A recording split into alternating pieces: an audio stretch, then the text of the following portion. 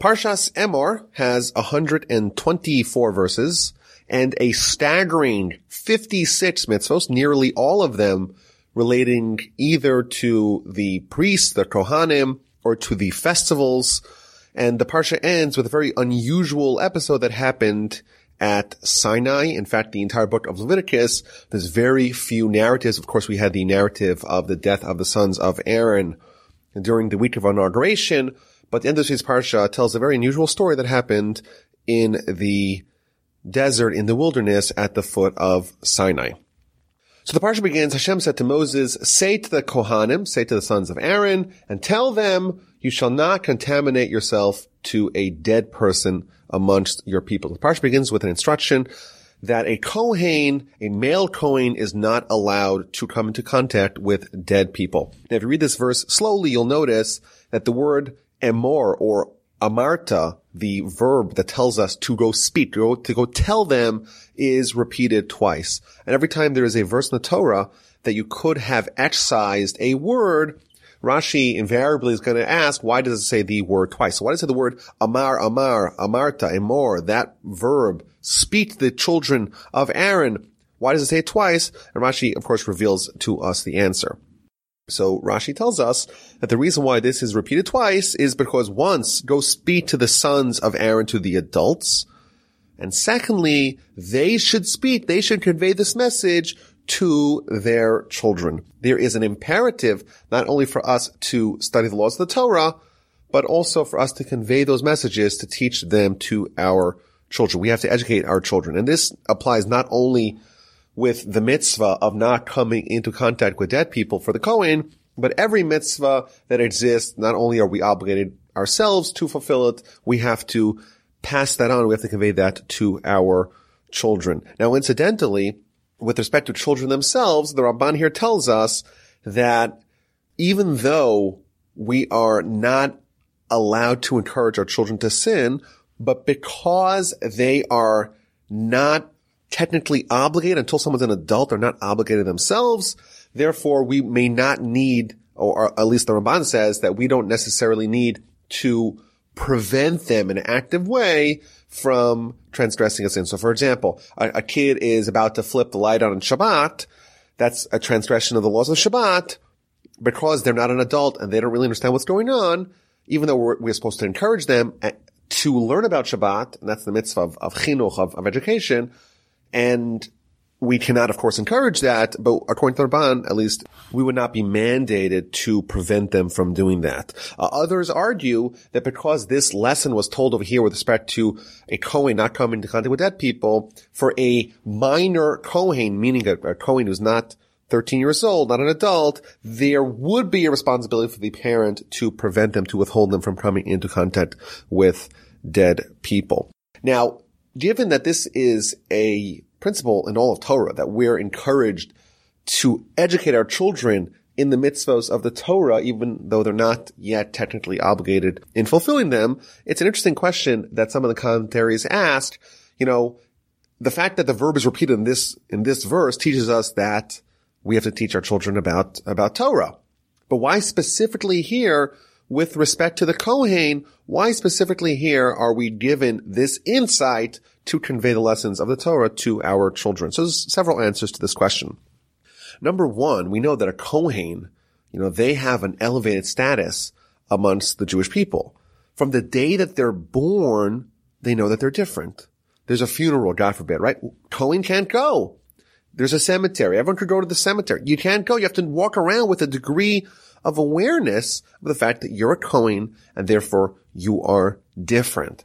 Perhaps it's apropos to convey a message of education broadly in the context of the Kohen.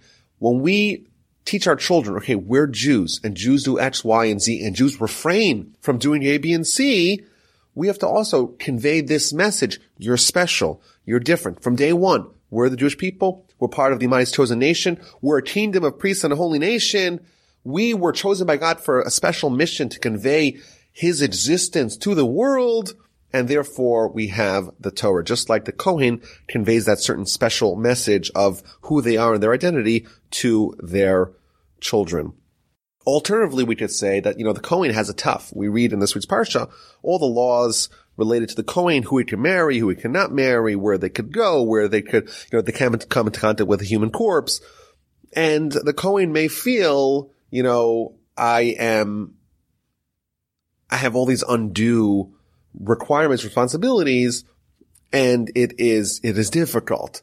And therefore, the word amar, which in all of Jewish literature is one of connotes, is a word that connotes pleasantness, versus the word daber, which is more harsher. There's a double message of pleasantness. The Kohen should know, even though you have more restrictions, more obligations, but there's a degree of pleasantness that also is entailed with that. Your life will be more meaningful. It'll be more pleasurable even because of these restrictions, because you have an elevated stature.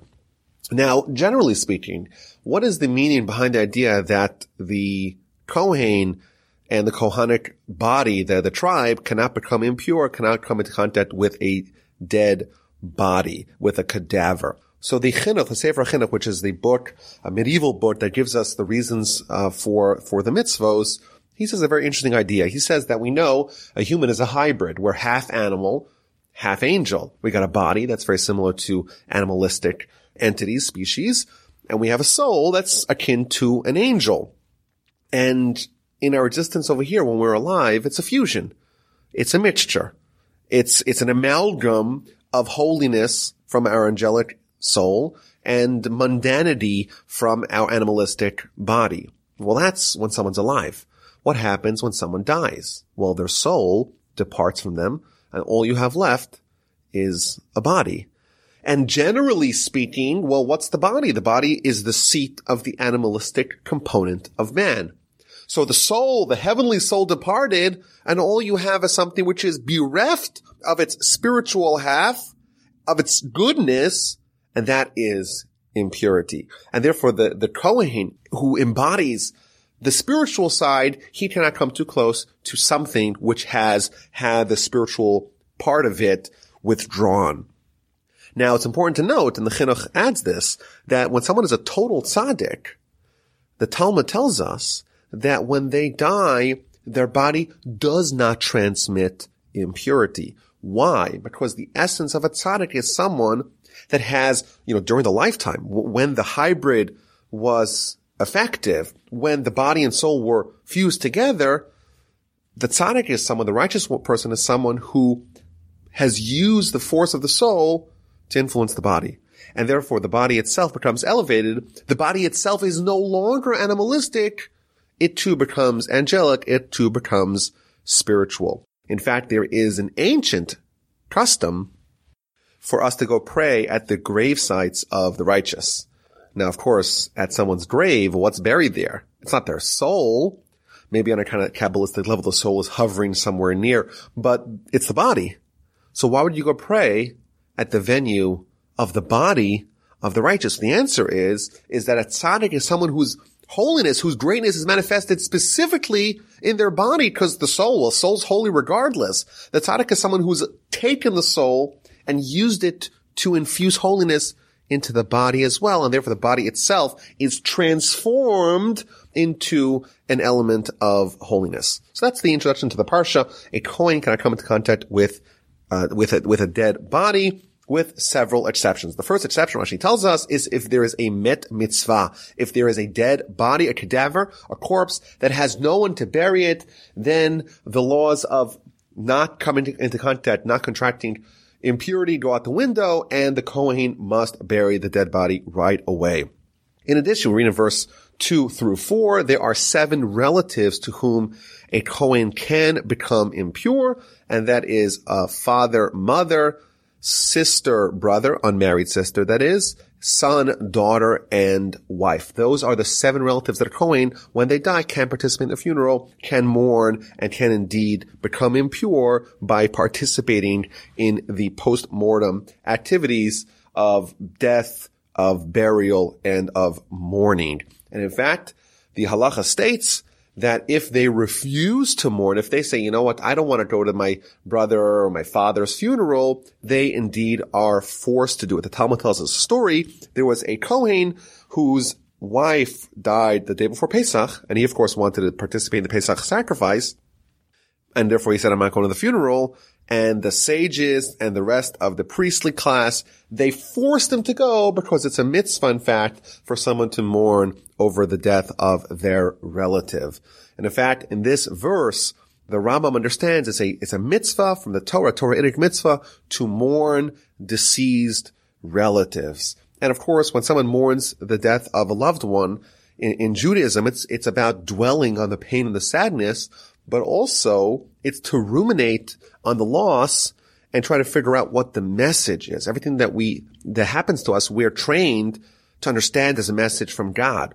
So even when tragedy strikes, of course, there's pain, but the pain has to be channeled, or ought to be, in an ideal world, channeled to try to use it to improve yourself. And therefore, when a sad event happens, someone's close relative dies, the mitzvah in the Torah is to try to awaken via the pain itself, the pain of the mourning, via the pain of the suffering, to try to awaken with ourselves, okay, what can I do now to improve myself? What lesson can I absorb? What can I adopt to improve my ways, to improve my character, and to take something positive out of this terrible tragedy? So, these are the 7 relatives that a Kohen, a regular Kohen, this is a standard Kohen, not the high priest, not the Kohen Gadol, a regular Kohen can come into contact with the deceased of these 7 relatives, provided that this was done, the marriage was done properly. So verse 4 we read, if the marriage was improper, it was against the laws of the Kohen to marry this person, then they cannot contaminate themselves to that deceased relatives. But they should not, sometimes when people mourn, they like to self-flagellate. And then here we read verse 5, don't make a bald spot on their head, don't shave their edge of their beard, and don't gash themselves, don't deliberately cause themselves a wound. That's not how we mourn. We don't mourn in that way. We're holy to God. And by the way, Rashi tells us this does not apply only to a Kohen, it applies to all Jews, but it's repeated here to reinforce the idea that when we mourn over the dead, we do it in the proper way. We reflect, but we don't necessarily manifest it by flagellating ourselves, by causing us wounds. And then we read in verse 7, who a Kohen can marry. He is not allowed to marry a Zona. Zona is a woman who behaves improperly sexually. It's a harlot, and the Talmud tells us a variety of different things that a woman could do to make herself a halachic Zona, what's called. He cannot marry a divorcee. So if the woman's been married and she was divorced, then he cannot marry her again. You shall sanctify him, for he offers the food of your God. He shall remain holy to you. Rashi tells us what this means is that the laws governing who a Kohen can and cannot marry, those are compulsory. Meaning, if a Kohen does marry a divorcee, even though the marriage is considered halachically valid, there is an obligation for him to divorce that woman. So, if he doesn't want to do it, he's forced to do it. And this is interesting because we know, we've read throughout Leviticus, that there's many relationships that are prohibited. But the Talmud tells us that there's different gradients of that relationship, of forbidden relationships. There are some that the relationship is so severe that even if they try to get married, that marriage is null and void. It doesn't actually activate. Whereas if there's a lower level of a prohibited relationship and they try to get married, the marriage works, but it's a marriage in sin. So if a Kohen wants to marry a divorcee, and they try to do it, even though it's prohibited, if they do it, they are considered halachically married, and they would need to have a divorce. Whereas, random case, a man tries to marry his sister, and they do everything in a marriage ceremony, that marriage is not valid, and therefore there's no need for a divorce, because the marriage does not actually activate from a halachic perspective. Another law we see here in verse 8, Rashi tells us that the Kohen gets preferential treatment. Meaning, if there is the aliyahs, right? We read from the Torah. Who gets the first call to read from the Torah? That, of course, is the Kohen. If we're doing a zimun, we ate together, and now we have to lead the Birkat Hamazon services, we have the Kohen do that. Every area of holiness, the Kohen gets preferential treatment. He goes first. However, the Talmud, in several places, notably in the book of Horius, page 13a, tells us the interesting question. What if you have a Kohen, even a Kohen Gadol, a high priest, but he's an ignoramus. He knows no Torah. And then you have the mamzer, the bastard, which of course is the lowest level of our social strata, but he's a great Torah scholar. Which one of them gets to go first? The Talmud tells us, quotes a verse in the book of Proverbs, Yikara hi mipninim, Torah is more precious than peninim, which means pearls. And the Talmud explains that means that Torah is more precious than the high priest who enters lifnai v'lifnim, which means that the Talmud understands in this homiletic fashion that peninim, even though it technically means pearls, it also can be read as the inner sanctums, meaning the Torah is more precious than the high priest who enters the most inner sanctums of the Holy of Holies on Yom Kippur. Torah is the great equalizer. Torah is the ability for people to earn their status on their own. And therefore, if you have a mamzer, a bastard, but he's a great Torah scholar, he comes ahead of the high priest who is an ignoramus. There's a similar teaching elsewhere in the Talmud. For example, Avodah Zarah 3a, I think it's also in Sanhedrin in 59. It tells us what happens if you have a Gentile. A Gentile studies Torah. So even though there's parts of Torah that a Gentile shall not study, but there are parts of Torah that a Gentile should study. What if a Gentile studies Torah? So the Talmud says, if a Gentile studies Torah, they are like the high priest. And quotes the same verse, Yikari mipninim, Torah is more precious than pearls. Torah is more precious than the high priest entering the Holy of Holies. An amazing insight that even though, we can choose to what family we're born to, but we can choose what we do with our time here. And Torah is the way for us to catapult ourselves to the highest level of greatness, even superseding the high priest. Now, part of the laws here we read in chapter 21 of the Kohen is that if a daughter of a Kohen commits adultery, the method of execution, we know adultery by Torah law is a capital offense, and the method of execution is different for the daughter of a Kohen because they're from the higher stature, therefore their sin is a little bit more severe, and therefore the punishment is a little bit more severe as well. So those are the laws of a regular standard Kohen. And then we read about the laws of the high priest, the Kohen Gadol. He is more exalted than his brethren. He has the special anointment oil poured over his head. He wears the special garments of the high priest. And therefore, he has to mourn in an entirely different way. When his relative dies, cannot become impure, cannot rend his garments, cannot allow his hair to grow long. He cannot allow himself to look unkempt. He cannot become impure to anyone with the exception of a met mitzvah, with the exception of a body that has no one to bury it. His father dies, his mother dies, brother, sister, wife, son, daughter, God forbid, they die. He cannot leave the Holy of Holies. He cannot make himself impure. No matter what, he has to remain in the sanctuary. He cannot defile himself and become impure. Now, there's an amazing nuance here in the commentaries in the Kli Yakar. He points out, if you read the verses here, when it lists the people that a high priest cannot become impure to, it says his father or his mother. So who comes first? The father. If you go back to the beginning of the chapter, when it lists the people that a regular Kohen can become impure to, it switches the order. He can become impure to his mother and to his father. So why in verse 2, when it talks about the people that a regular Kohen can become impure, does it say the mother first and then the father? And then in verse 11, when it lists the people that a high priest cannot become impure to, it lists it the other way around, his father or his mother. So the Kli Yakar says something very fascinating. He says each one of these verses accentuates the lesson. How so? Well, if you have a Kohen, we know for sure that his father is also a Kohen. Well, what about his mother? Well, it depends. Sometimes she could be from the family of a Kohen. Sometimes she could not be from the family of a Kohen. We don't know. And therefore, if we're saying that the Kohen can become impure to his mother, which one of those is a more novel insight? It's a more novel insight to say that even though his mother is not from the family of the Kohen, still she becomes like a Kohen by marrying the Kohen, and therefore her son can become impure by attending her funeral. And therefore it says mother then father, because that's the more novel insight. Whereas in verse 11, when it says that the high priest cannot become impure, even to his father who definitely is a Kohen, he cannot become impure. His mother, well, that's less of an insight, and therefore it says the father first and then the mother. Really interesting nuance picked up here by the Kli Yakar. Now, why can't a high priest become impure? It's an interesting question here. We know the regular Kohen can. So the Chinuch, the Sefer Chinuch, he explains that a regular Kohen, the Torah has mercy on him. These are close relatives.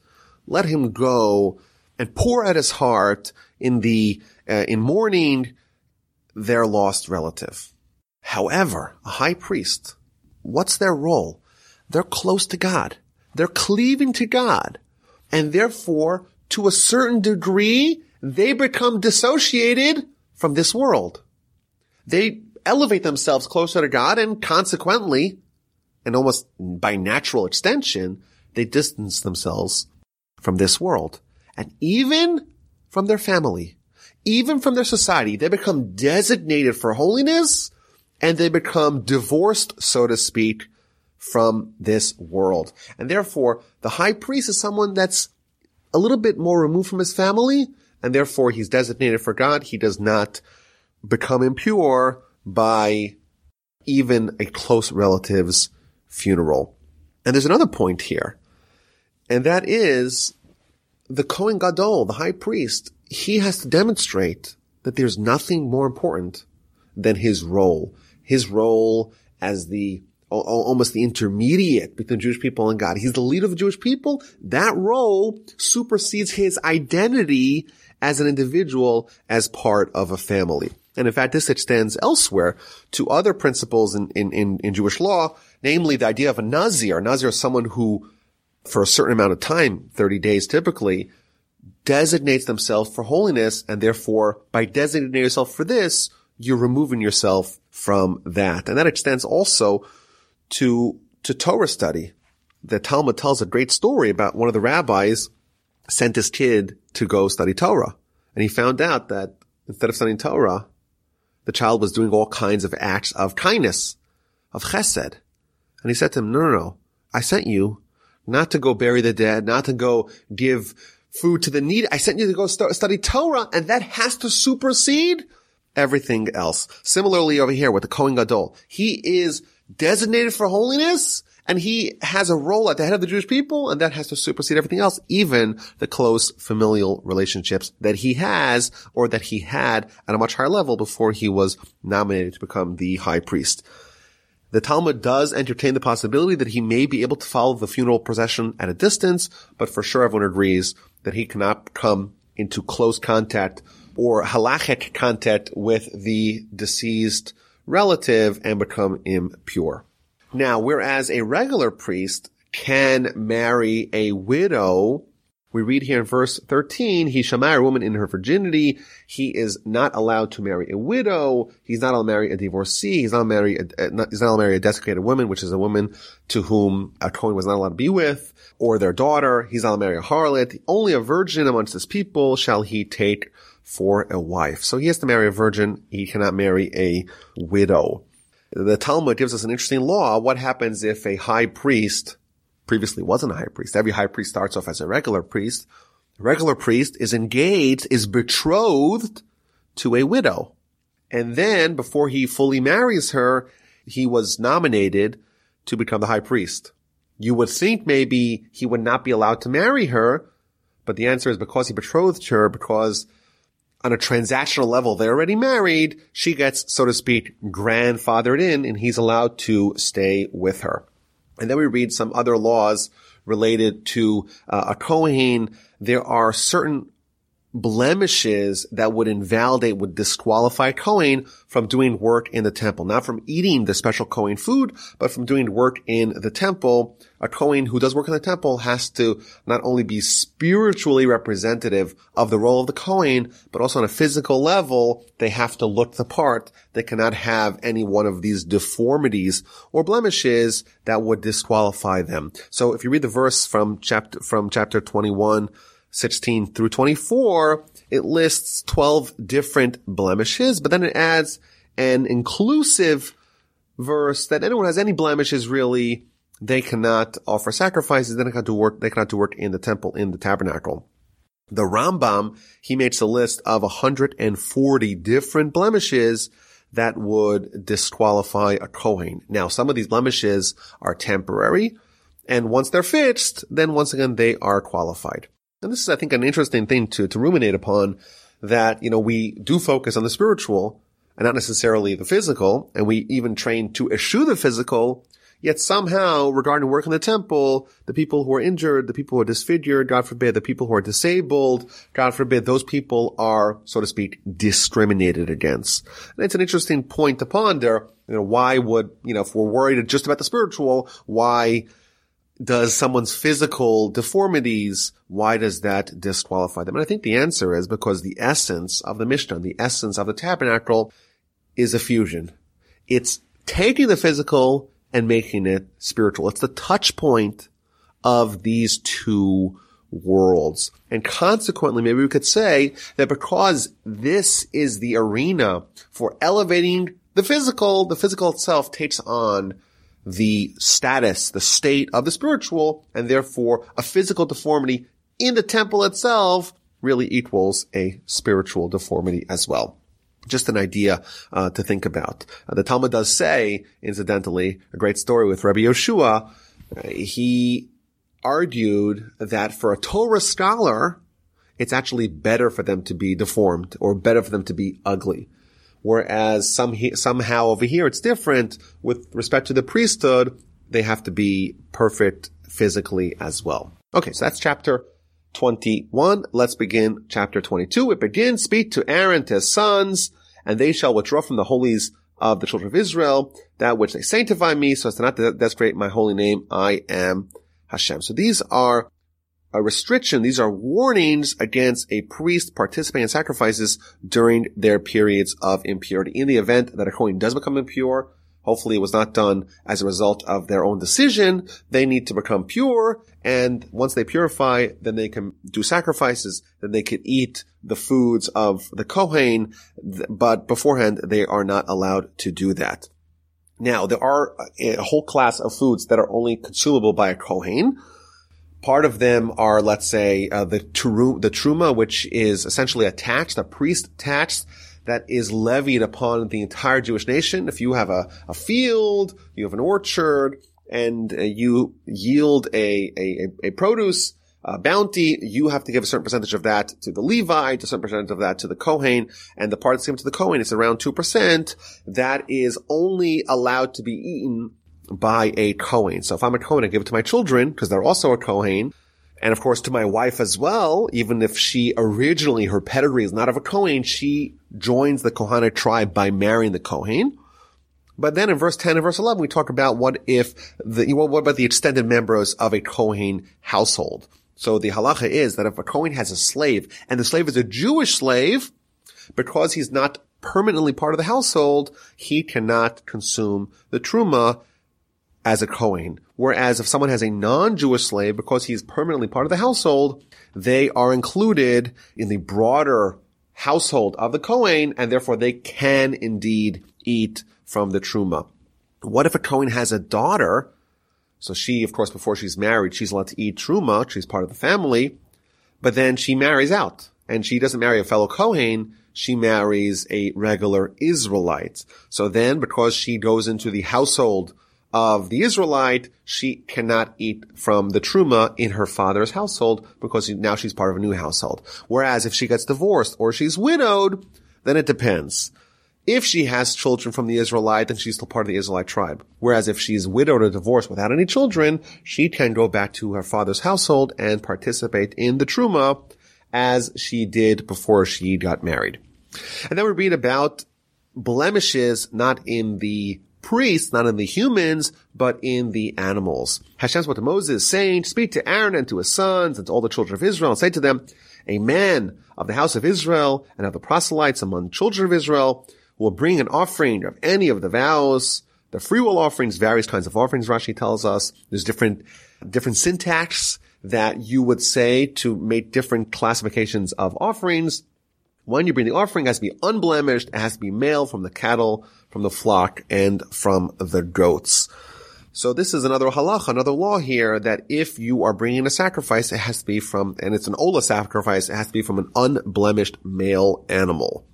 And there's an interesting dilemma. Well, what if the blemished animal, it's a minor blemish, but it's a very healthy, a very robust animal, and the unblemished animal is small, is scrawny, is frail. Well, which one do you choose then? And the answer is you still go with the unblemished animal. And this may be an answer to an interesting question. In our pursuit of greatness, there's two kinds of greatness. There's greatness in one area, but someone being, let's say, average in other areas. And then there's someone who has perfection. Not necessarily not standing out so much in one area, but kind of being a jack of all trades, being good in all areas, not having any flaws. Which one of them is better? So here it seems to indicate that in a showdown between greatness versus perfection, perfection would triumph. Being unblemished is better than being blemished in one area, but sensational, fantastic, off the charts in another area. So then it lists the various kinds of blemishes that would disqualify an animal for being offered as a sacrifice. And of course, this is an impartial list. The Rambam lists many different blemishes and imperfections that would disqualify an animal. And then in verse 24, we read an interesting law. One whose testicles are squeezed, crushed, torn, or cut. So if the animal has its testicles are injured, that you don't offer to Hashem.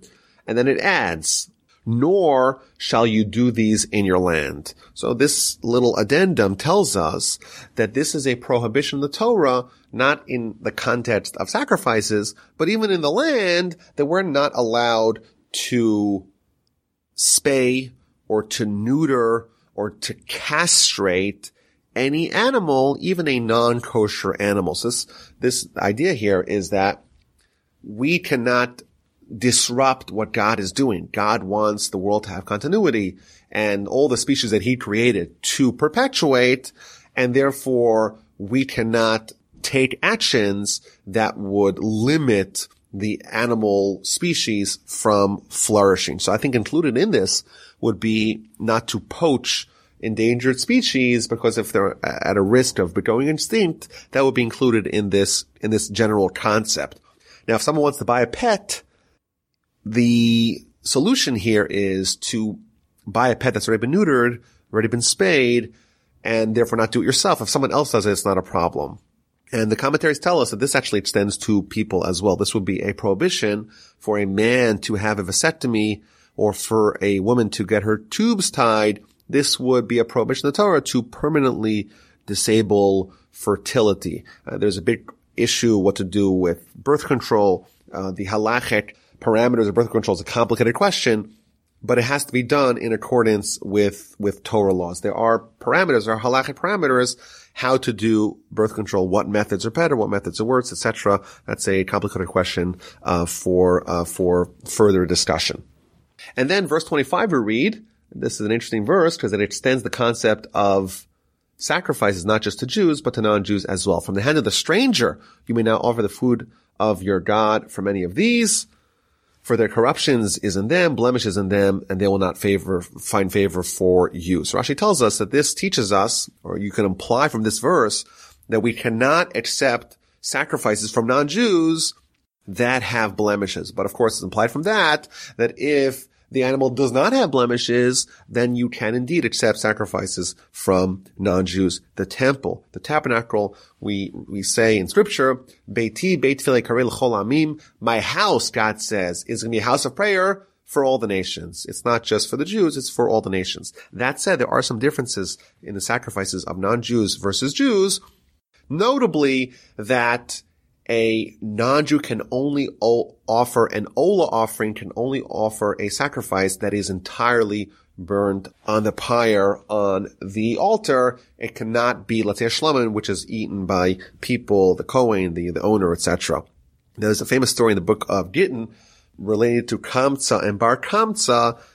It tells of a sacrifice that was offered from the Caesar to the temple, but some guy sabotaged it, to create friction, to create disharmony between the Jews and the Romans, and deliberately made a blemish, but a blemish that was insignificant in the eyes of the non-Jews, but still would be invalidated, that would still invalidate it from being offered as a sacrifice in the temple, and that was a way to create disharmony between the Jews and their Roman overlords. Really interesting story, really tragic story of the events that led to the revolt of the Jews and eventually to the destruction of the temple and the decimation of Judea in the first century of the Common Era.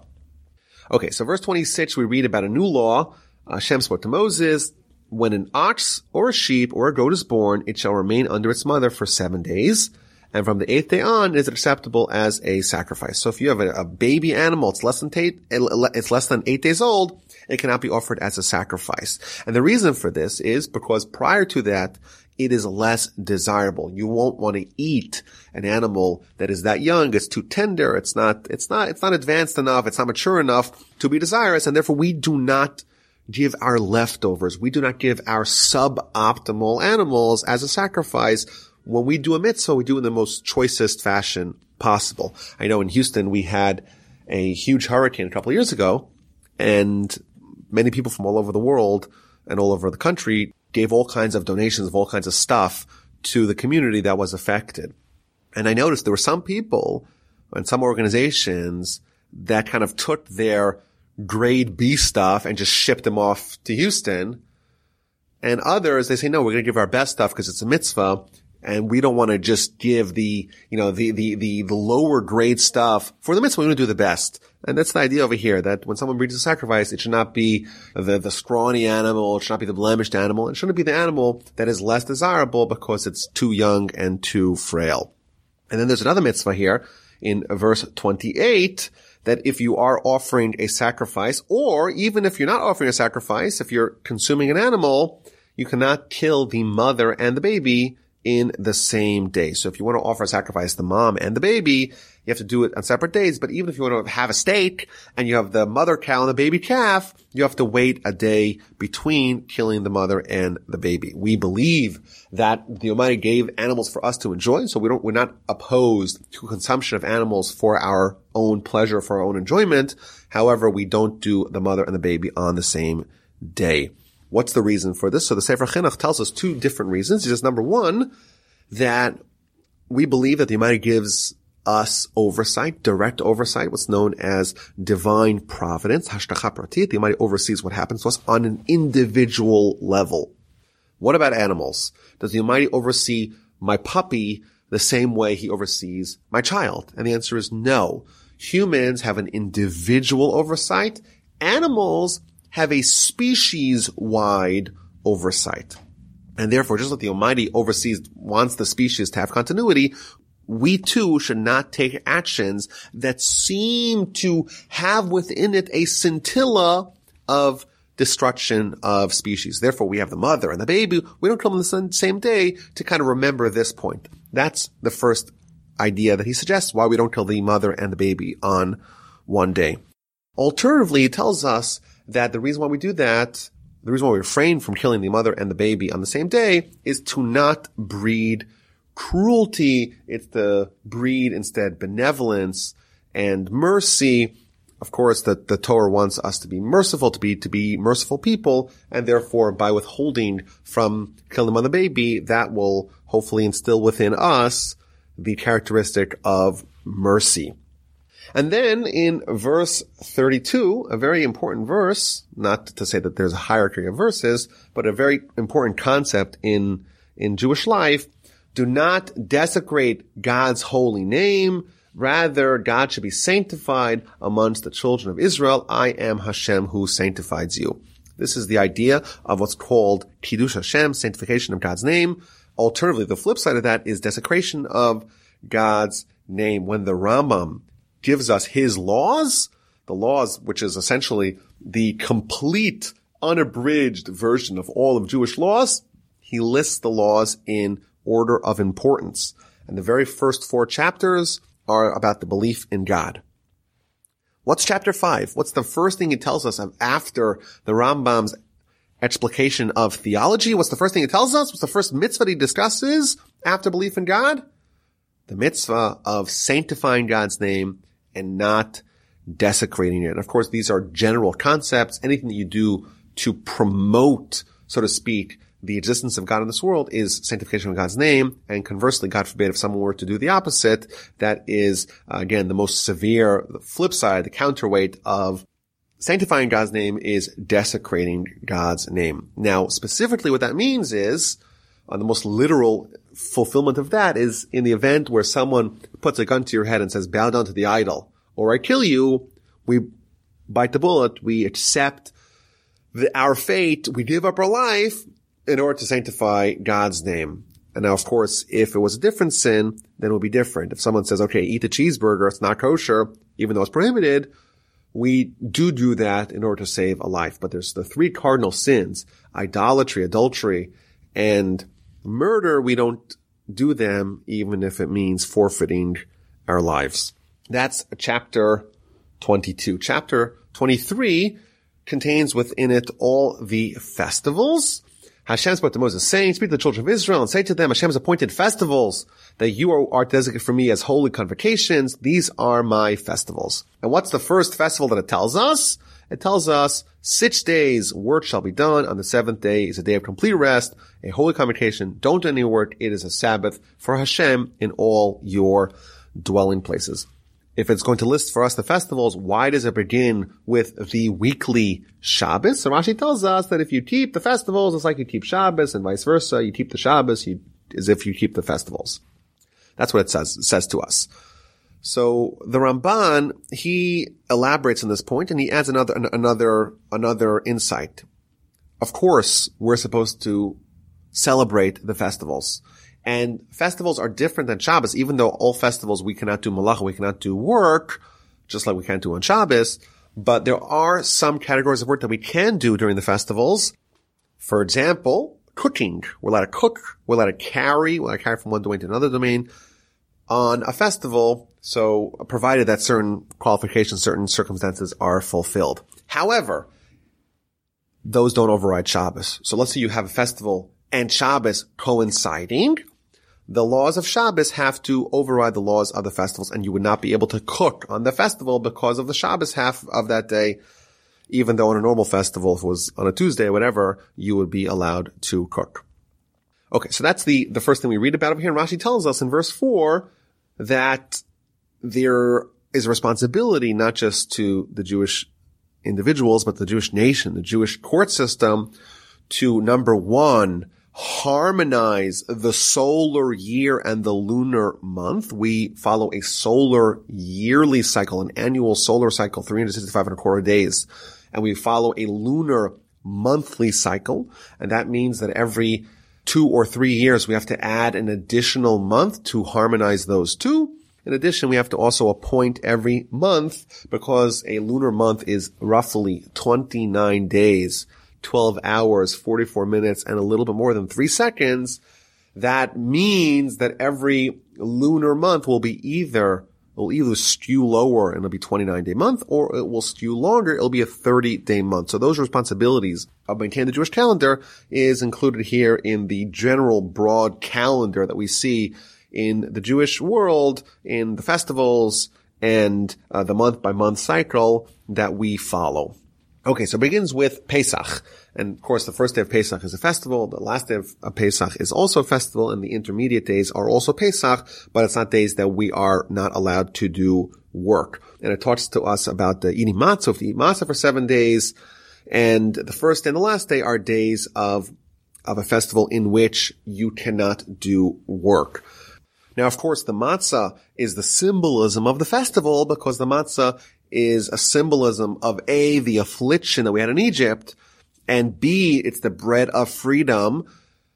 And therefore, that is the mitzvah of the festival, to kind of highlight the transformation that we had. We were slaves to Pharaoh. We became slaves to God, but really we became free men, because when someone is a slave to God, that is the ultimate freedom that someone can achieve. Now, verse 10, it tells us that on the second day of Pesach, which is the day after the first day of Pesach, we have to bring the Omer offering. It's a barley offering that is brought the second day of Pesach. That also begins a few things. Number one, the new grain is unlocked. So the new year's cycle of grain can be eaten after that point, but previously you have to eat the previous year's yield, the previous year's produce. That's number one. Number two, you begin the count towards Shavuot. We right now are amidst of the Sfirat HaOmer, and that is the bridge connecting Pesach to the next holiday of Shavuot, which of course is the anniversary of when we got the Torah. That begins, we start counting on the second day of Pesach, which is the day in which we bring the Omer offering, the barley offering in the temple. That begins that count. And then we read in verse 15 about the count itself. And the Ramban tells us, interestingly, that there's, just like we have on Pesach, there's the first day of Pesach, which is a day of a festival. And then there's the last day of Pesach, which is also a festival. And then there's the intermediate days, which is kind of like, it is Pesach, but it's not a festival. Similarly, we have a bigger example of that. You have Pesach itself, and then you have Shavuos 50 days later, and then the days of the Omer, the counting of the Omer, are the bridge between, they're like the intermediate days connecting these two festivals. And there's, of course, an intimate connection between the Exodus that happened on Pesach, that happened on Passover, and the Mount Sinai experience when we got the Torah, which happened on Shavuot. Pesach, of course, is about liberation, but it's most notably liberation from slavery to being free men, and that's physical liberation. And on Shavuot, we get the Torah, and the Torah is all about spiritual liberation. So there's an intimate connection connecting the festival of Passover, of Pesach, and the festival of Shavuot, and those are bridged, those are linked together via the counting of the Omer. It's also been pointed out that the Omer offering that we bring on the second day of Pesach is a barley offering. And on Shavuot, we bring another offering, which is called the Shtei Halachem, which is a wheat offering. And in Jewish literature, barley is always presented as the food of animals, whereas wheat is presented as the food of humans. And similarly, there's this continuity where via Torah, we're upgrading ourselves. So just like we spoke about earlier, that, man has the animalistic side, and it has the angelic side, the side, the other part, our soul. Similarly, with Torah, how do we kind of force this transformation? How do we upgrade, so to speak, our body into being holy? That's done via Torah. And therefore, on the day of the Torah, we bring the offering that is considered a human offering, human food, the wheat, so to speak, which is distancing ourselves from their animalistic side and focusing on our soul. And that, of course, is unlocked via Torah. Now, it is interesting, we have the trope of someone who is in prison counting down the days. And therefore, you would think if we're counting the days till Shavuos, we should be counting down. We should start with 49 and count down to 48, 47 days, 46 days, 35 days left until we have Shavuot. Yet we count up. The first day of counting, which is the second day of Pesach, is 1 and 2 and 3 and then 49 and then eventually 50. So why do we count up and not count down? So there's several answers. Number one, we know that every event in the Jewish calendar repeats itself from year to year. So Rosh Hashanah is the first day of mankind, and therefore we relive that. And Yom Kippur and Sukkot and Pesach, of course, we're reliving what events triggered those festivals. Jewish people leave Egypt on Passover, and they have no idea how many days they have left until they get the Torah. So they start counting. How many days? Okay, day 1, day 2, day 3. And they're building towards something. It's cumulative. Each day they're preparing, and each day they're readying themselves towards the receiving of the Torah. So that's the counting of the Omer, bridging Pesach and Shavuot. And then it talks about Shavuot itself, and it's interesting, it presents it as a day of reaping of the harvest.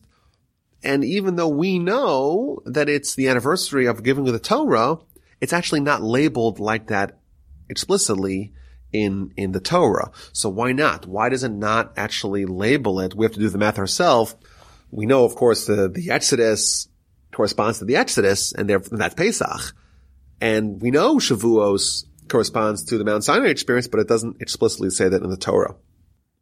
So the Kli Yakar, he says something very fascinating. He says that when someone studies Torah, every time you study Torah, it's considered as if you're at Mount Sinai again.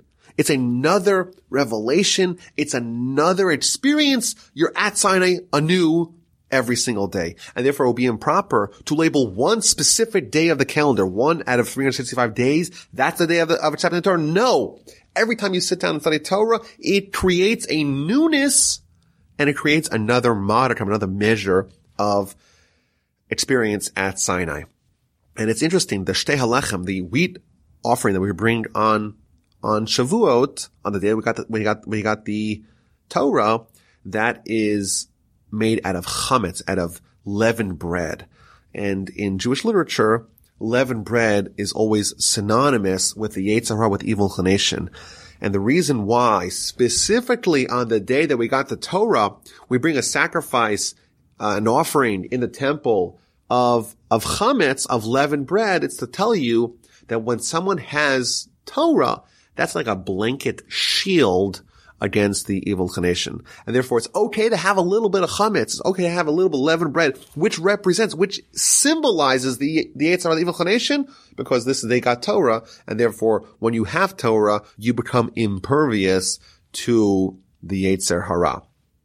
And then verse 22, like right smack in the middle of talking about the various holidays, we talked about Pesach, we talk about the Omer, we talk about Shavuos, we're about to talk about Rosh Hashanah, and it interjects with the laws of Leket Shitkan Peah, the laws that we said last week, namely that you cannot reap all your whole field, you have to leave the gleanings of your harvest to the poor people, and then it goes right back to talking about Rosh Hashanah.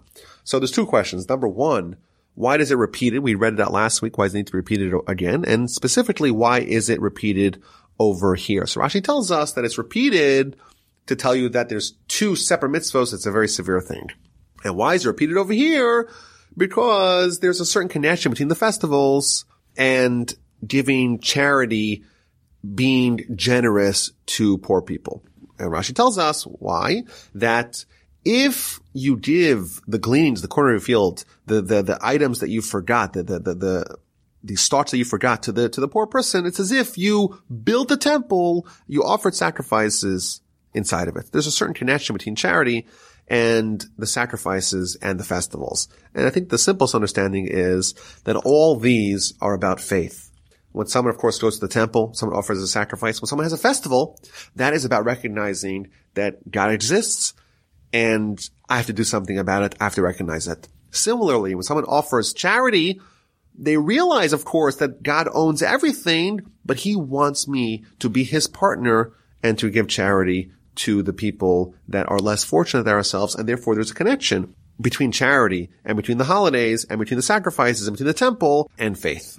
That's an interesting idea. The Seforno tells us something as well. He points out that on Shavuos, it talks about the harvest. That's when you actually bring in the harvest. And then it right away transitions to charity. And he tells us a very deep insight. You just had your harvest. This is where the whole year's work is being reaped. You have income now. What do you do? How do you make sure that you preserve it? How do you not lose it? What's the key after you have income to not lose it? Give charity. Charity is the preservative to wealth. Another very powerful insight idea here. Okay, so it moves on now to Rosh Hashanah. Rosh Hashanah, of course, is the birthday of man, and therefore it's the birthday of God's kingdom, and therefore it's a day of judgment. The Ramban tells us that the Rosh Hashanah is a day of judgment sprinkled with mercy. Whereas Yom Kippur, it's the opposite. It's a day of mercy sprinkled with judgment. It's been suggested that there is a universal custom to eat apples on Rosh Hashanah. Perhaps the reason is an apple. You have a red apple. What do you have? You have a red on the outside and white on the inside. You have a little bit of judgment. The red is emblematic of judgment. And then the white on the inside, that's emblematic of mercy. It's a mixture of the two. And maybe to highlight that, that's why we eat apples on Rosh Hashanah. And then it talks about Yom Kippur and Sukkot. And on Yom Kippur, we have the 5 torments that we do. Yom Kippur is the Day of Atonement, but it only atones if you repent. And the Torah tells us that we have to torment ourselves with 5 different ways, and not to eat or drink, not to wash, not to smear ourselves with oil, not to wear shoes, and not to engage in marital intercourse.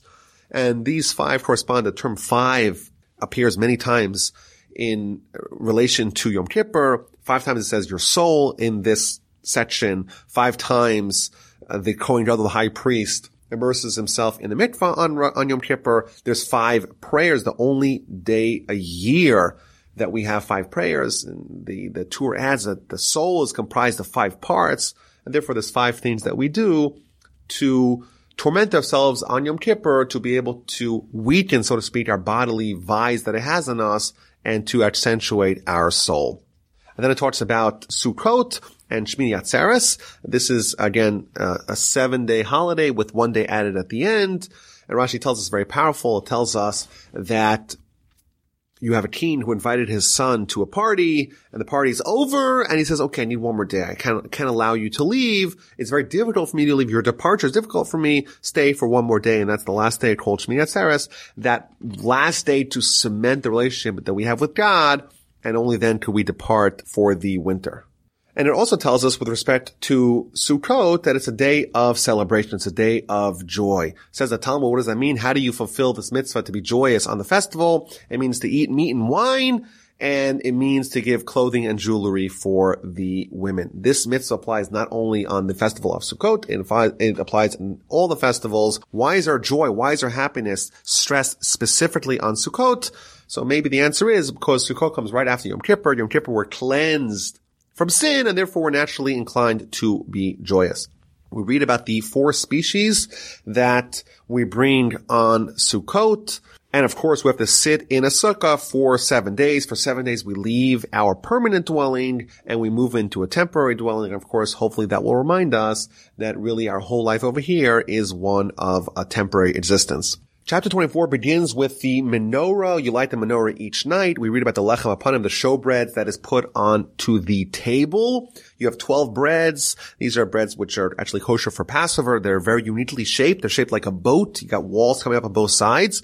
And in fact, if you study the nature of these breads, each loaf was about 3 feet long and 1.5 feet wide and 1/2 foot tall. They're huge. The Talmud gives us a great story about the family that knew how to actually produce this in the best fashion. There was one family that was experts at doing it. No one seemed to be able to bake the bread as professionally as they did. But because they did not want to share their secrets with the other families, they were reprimanded. They were disgraced as a result of that. And then we read about the blasphemer, verse 10 of chapter 24. The son of an Israelite woman went out, and he was the son of an Egyptian man. Among the children of Israel, they fought in the camp, the son of the Israelite woman and the Israelite man. And the son of the Israelite woman pronounced the name and blasphemed. So they brought him to Moses, and his mother's name was Shlomis Bas Divri from the tribe of Dan. And they put him under guard to clarify what to do with him. Very interesting story here. We have this blasphemer and a unique background. His mother is Jewish and his father is Egyptian. But the section begins, he went out, he departed. So what does Rashi say? Rashi says 3 reasons what it means that he departed. What did he depart from? So according to the first opinion is he departed from his world. His true identity, his true self is his soul. And because this person blasphemed, because he committed this horrific sin, he abandoned his true self. That's the first opinion. Second opinion is that he departed from the section that we just talked about, namely that of the showbreads. He said, hey, you're going to have these showbreads that they're existing for a whole week. You're giving God week-old bread.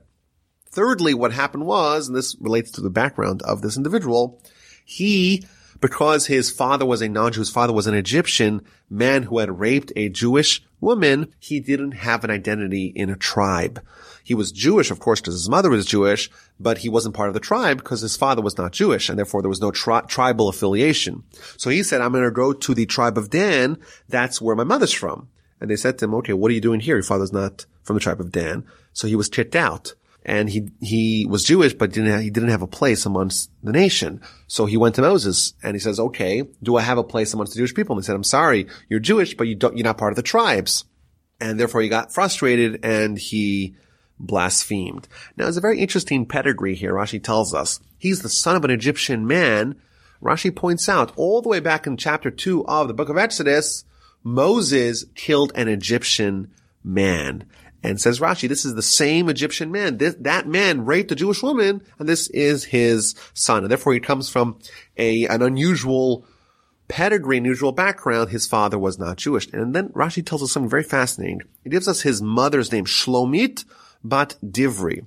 Rashi tells us this is not necessarily her actual name. Shlomit means shalom, from the word shalom. This woman, says Rashi, she was a flirtatious woman. She would say hi, shalom, shalom, shalom to everyone they met.